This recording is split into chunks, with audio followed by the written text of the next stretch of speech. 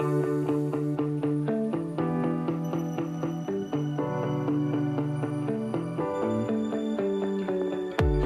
and welcome back to another episode of the Sunny Mary Meadow podcast. I'm your host, Liz Fiddler, and as always, thanks for being here. Today, we are going to talk about growing in a small space and ultimately the term succession farming. So a lot of people ask, how many acres do you grow on? And they are shocked when I say somewhere between 1/4 and 1/2 of an acre. And I produce a lot of bouquets, literally hundreds a week, literally hundreds of bouquets a week I produce. And so that's not a lot of space. And people are usually pretty shocked by that. But honestly, it takes a lot of planning and a lot of organization and, just timing things out and knowing when things bloom. And it's pretty doable to do in a small space. And I think that hopefully you'll listen to this and you can maybe tailor it to your backyard garden. If you have a 20 by 20 garden, that's pretty good. You could really incorporate a lot of these practices. So ultimately,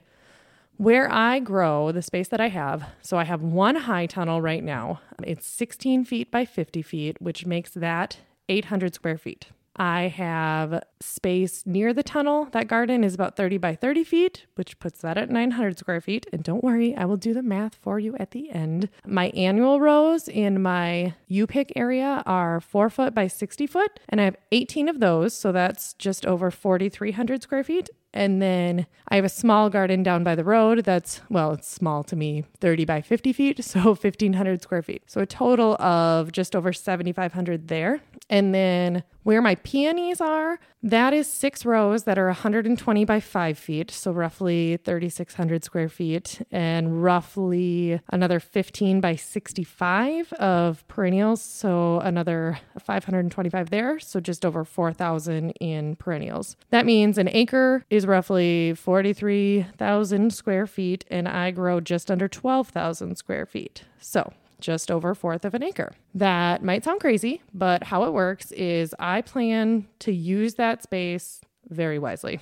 Now, I do plan on potentially even as early as this spring adding another high tunnel that's 100 feet by 16 feet, mainly because I need more flowers in the fall for my wedding. So obviously I need another high tunnel, but we'll get to that later. Even if I do that, that's still only another 1,600 square feet. So closer to 1/4 of an acre than 1/2 an acre still. So when I plan this out, ultimately, I try to plant a lot of different flowers that are going to be blooming at different times and then figure out their days to maturity or when they're blooming. And then I can plant multiple things in the same spot. So there are 3 types of flowers categories that I kind of look at. The first one is considered cut and come again. I use that term a lot in my U-pick areas where the more you cut them, the more you grow or the more that they produce. Again, we talked about this when the ice cream truck was here with the little kids and they were cutting my zinnias and they ended up really trampling them. So that zinnia plant, its job is to produce another plant. That's its only job, is to continue living by going to seed and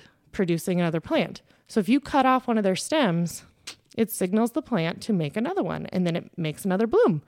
So zinnias, cosmos, marigolds, the more you cut them, the more they produce.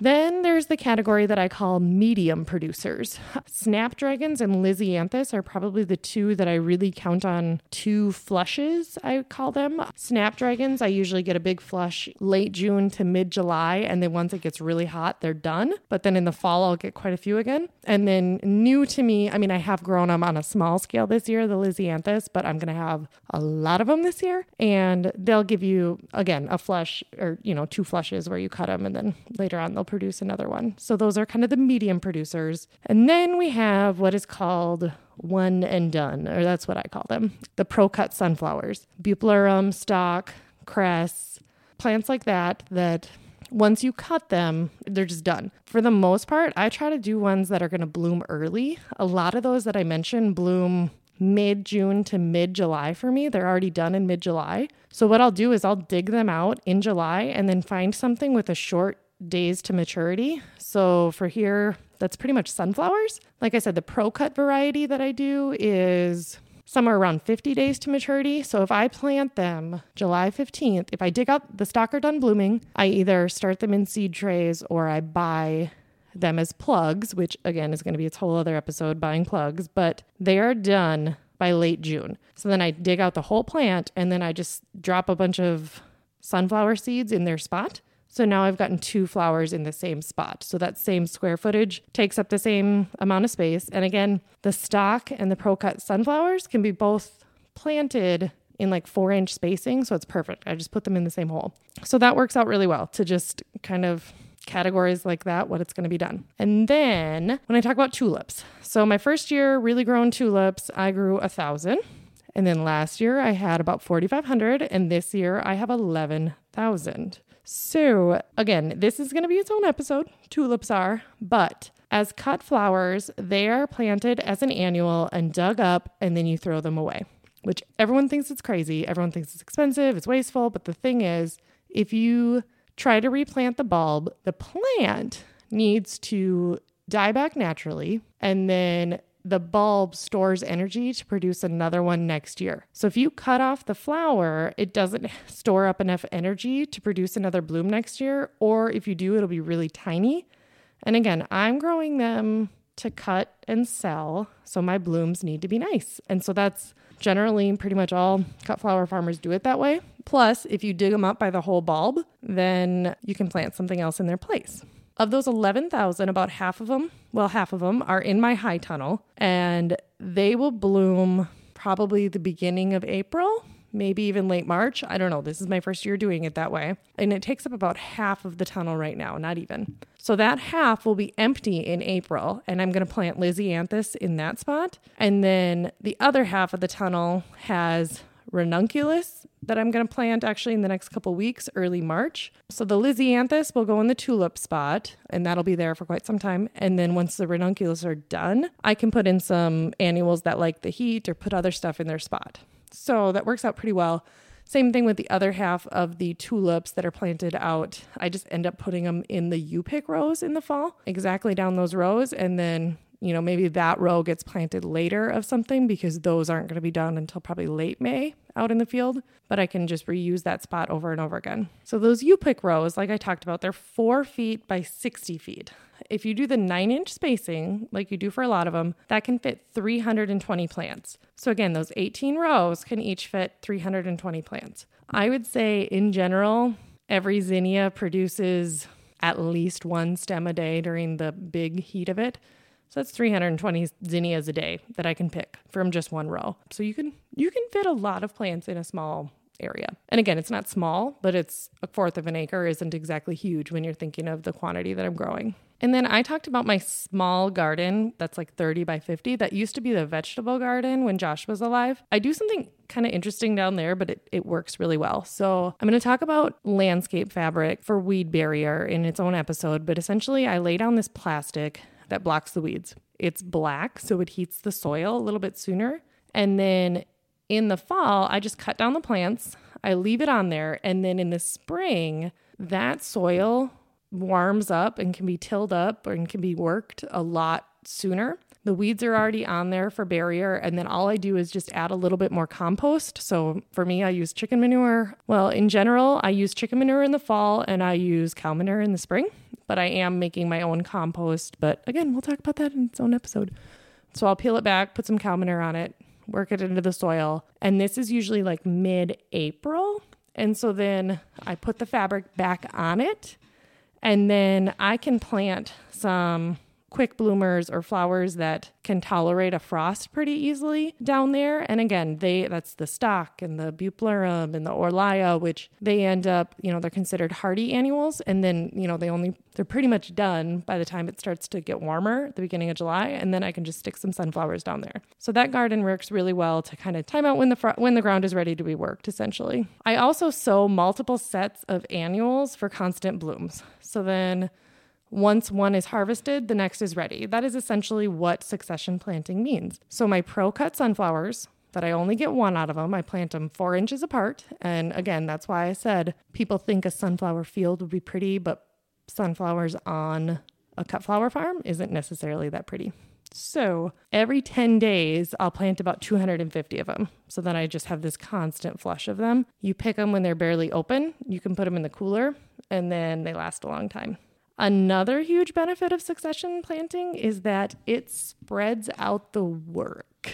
especially when all Josh and I did was plant vegetables, it was like, okay, well, that Memorial weekend's when you get your garden in, you got to get your garden. It's like, no, if you time this out really well and the amount and quantity that I'm doing, I can really just kind of divide it up, and I know what has to be done first, and every few days I have to plant something, but it's not like it all has to be done at once. Like I said, I'm in zone 4 and we have a short growing season, usually like May 15th to September 20th. So in general, look at the days to maturity on the seed packet and just make sure that you're going to have enough time. Count backwards basically from September 15th. And if it's July 1st and it says 60 days to maturity, okay, you're good. But if it's August 1st, it might end up frost hitting it before you can even pick any flowers. Here in Minnesota, we get, or at least, in my area, the general cut flowers that we grow, we get a lot of spring flowers like tulips and daffodils. And then there's a huge gap before everything else is ready. And it's usually like the week of the 4th or even a little later. Usually the week of the 4th, I've got enough sunflowers and snapdragons and still some Orlia left from what was in late June that I can make bouquets and I can get that first week or 2 of subscriptions done. But I don't have enough to sell to the general public because stuff isn't ready yet. So I'm really focusing on things that bloom in June. This year I'll have ranunculus, and then I have the 500 peony plants, just 500 peony plants. Hopefully, once they're really established, you have to wait till they're really established, but after that they can live like 100 years. So I'm really hoping that investment pays off, because trust me, it was an investment physically,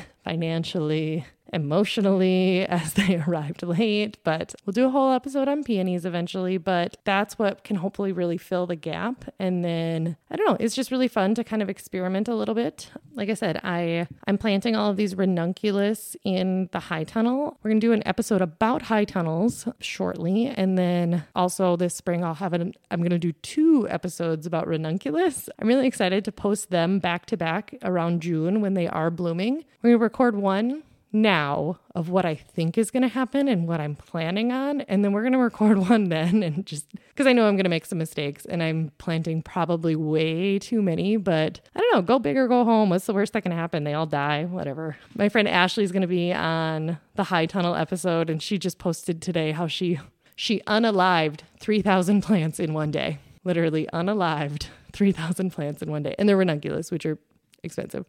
But that's how you learn. You just, and you experiment and and she's like, I got cocky. I don't know what else to say. I'm like, sounds about right, because I've got 1,800 of them coming and we'll just see. But I'm looking at experimenting, just even trying to maybe grow a couple hundred of them this fall, because they have to bloom when it's cool out. And that could be, with this second tunnel that I'm going to do, I could plant some, start them in trays in August and maybe get them blooming in the fall colors. And nobody in Minnesota has ranunculus in October or November. So it's really fun when you really start getting creative. And sometimes when you have that small space, you just think, okay, well, how else could I do this differently? And so you just get creative. And again, people think that I'm growing on this huge space. I have another 23 acres tillable that I rent out. I'm really contemplating if there's something cool I can do with it. You guys heard me talk about it, a sunflower maze, but again, that's only blooming a couple weeks. I don't know. I mean, it'd be kind of cool to just turn it all to wildflowers, but I don't know if I want to do that. We'll see.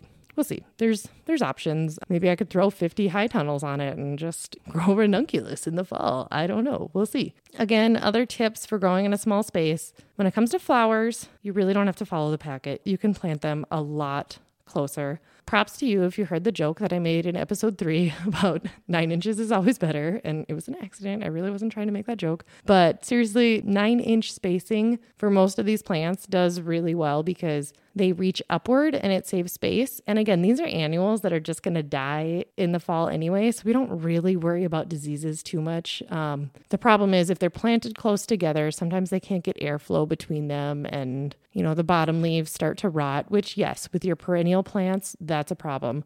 With your annuals, they're going to die when the frost comes anyway, and it really doesn't affect them. You can also consider growing in pots, raised beds. There's just a lot of options. One other thing I'm considering doing to save space is growing lilies in crates, like plastic crates, and then I can move them around and I could have them in the high tunnel all winter and then move them outside once it starts getting warm out and see if I can just force that and have that extra space. And I could just put them on like that concrete slab over by where the barn is. And I've got a huge empty cattle feedlot. I'm like, I can move the crates over there. And I don't know, just trying to manipulate where you can put things and just growing in a small space because my lawn's pretty big. My yard's pretty big, but I don't want to just dig it all up. I like having grass. So just getting creative with the small space that you have. So overall, less than 1/4 of an acre, but pounding out the flowers. I don't know. It'll be interesting. I'm going to try to keep track this year of how many bouquets I sell from what I grow. So I'm not counting if I do Valentine's Day, if I end up having to buy some flowers from Easter for my wholesale. I'm not counting any of the wholesale ones, but I really want to see just like how many bouquets I sell from what I grow. And on average, each bouquet has probably, 13 to 15 stems. So do that math and just see. I just want to see how many stems I crank out for the summer. We'll see. I'll keep you guys updated at the end of the season. Is it question time? It is question time, Abby. Okay. Coming off of your comment about curiosity of how many bouquets you're going to sell off of what you grow, ballpark estimate, just throw a number out there. Let's see if you get close at the end of the year. All right. Well, okay. I can't do this without thinking out loud. So I have, bouquets, not stems, bouquets. Well, I know that I have 77 and 70. So 700 summer subscriptions, 70 times 7 times 4, 280. So like I already have like 1,400 of just subscriptions. If I sell more, it could be up to like 2,000 if I sell out of them because I'm about 2/3, 3/4 of the way there. So I would guess, and I think I might, like, I think as things get closer and people see the subscriptions and stuff, they will. So, okay, let's go with 2,000 there because it's easy math, even though I want to say, 1,800, but let's go with 2,000. I know I'm doing a stem bar every week at a secret location. I'm not supposed to reveal where it's at yet, but it's really exciting. Hot tea. Yeah. So that goes from mid-May through mid-September. So 14 weeks times another 20 there. And then I have my nursing home sponsorships that are already sold. And those are about 40 bouquets a week. So that's another 400. I'm going to guess I'll probably clear 5,000 this year. That's a lot. That's a lot of bouquets. But I don't know. Last year was about 3,000. And it's just insane to think that you're doing this on less than 1/4 of an acre. Yeah. So year one was about 200 bouquets, but it was 200 sold, 201. And then for every one that I did buy one, give one for nursing home subscriptions or nursing home sponsorships. So that was like 400 that I made. And then the next year it was over 1,000 because I sold about 5 times as many from year 1 to year 2. And then year 2 to year 3, last year was about 3,000. I figured with all of the stem bars and everything. Yeah, I bet we'll clear 5,000 this year. I don't know. We should clear 5,000. That's insane. Holy cow.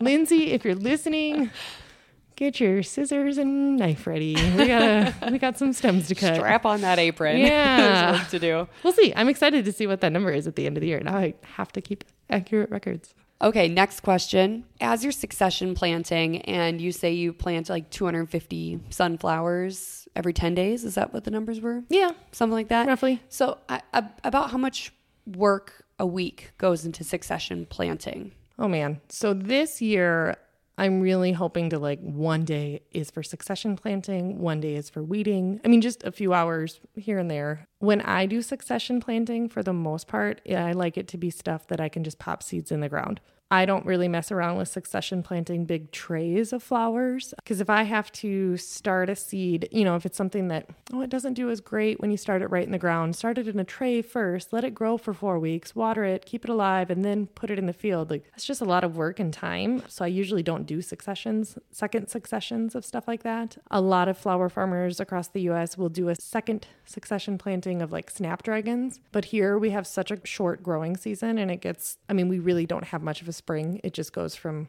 cold to hot very shortly. It's not like we have this 5-month spring like other places have. So I just don't mess around with the second one. And I think most zone 4 farmers don't do that. So yeah, I would say I try to just be mindful of keeping it as limited as possible. But okay. Yeah. And then the last question I have, so when you are working with your less than quarter of an acre of fields, do you separate all of your different fields by like cut and come again, the medium one, the one and done? Are they all in their own kind of field, or do you mix them up together? So usually, I think we talked about this in one of the earlier episodes, but I really try to do is that you pick area. Those are flowers that, yep, cut and come again. Because if someone accidentally cuts one of my whatever, I don't want to get upset or just, I don't want to have to babysit. I want everyone to have a good time. I don't want to have to say, okay, well, this row are off limits, but the rest you can do. And so I try to just keep the more needy plants farther away from that area. And then, like I said, maybe I'll cut a bucket of them and they can buy them a la carte, or maybe a few are included with the U-pick. I haven't quite decided, honestly. I'll probably just leave it up to my customers and like, okay, this is roughly what I know that I need. And it just, I don't know. It's kind of funny. I think people would rather pay more to have less rules, and okay, fine, we'll do that. I think, well, how do I say that? I don't think they'd want to pay more for less rules. They're willing to pay a few dollars more for the bouquet that they want. And if it's like, oh, well, you get 1 or 2 sunflowers. If they're like, no, I just want to pick some sunflowers here, and I don't care that it's an extra $5 more, or whatever it ends up being. Mm-hmm. Okay, sweet. Okay, that's all I got for questions. Awesome. Well, thank you. And yeah, this was a fun one. I hope this was very informative and encourages you to grow a lot of flowers in a small space. Thanks for listening to the Sunny Mary Meadow podcast. I'm your host, Liz. If you like what you're hearing, please subscribe and rate us. You can find us on Instagram, Pinterest, and Facebook at Sunny Mary Meadow. Subscribe to our email newsletter at sunnymarymeadow.com. And if you have questions or comments or anything to say, we would love to hear from you. You can email us at podcast@sunnymarymeadow.com.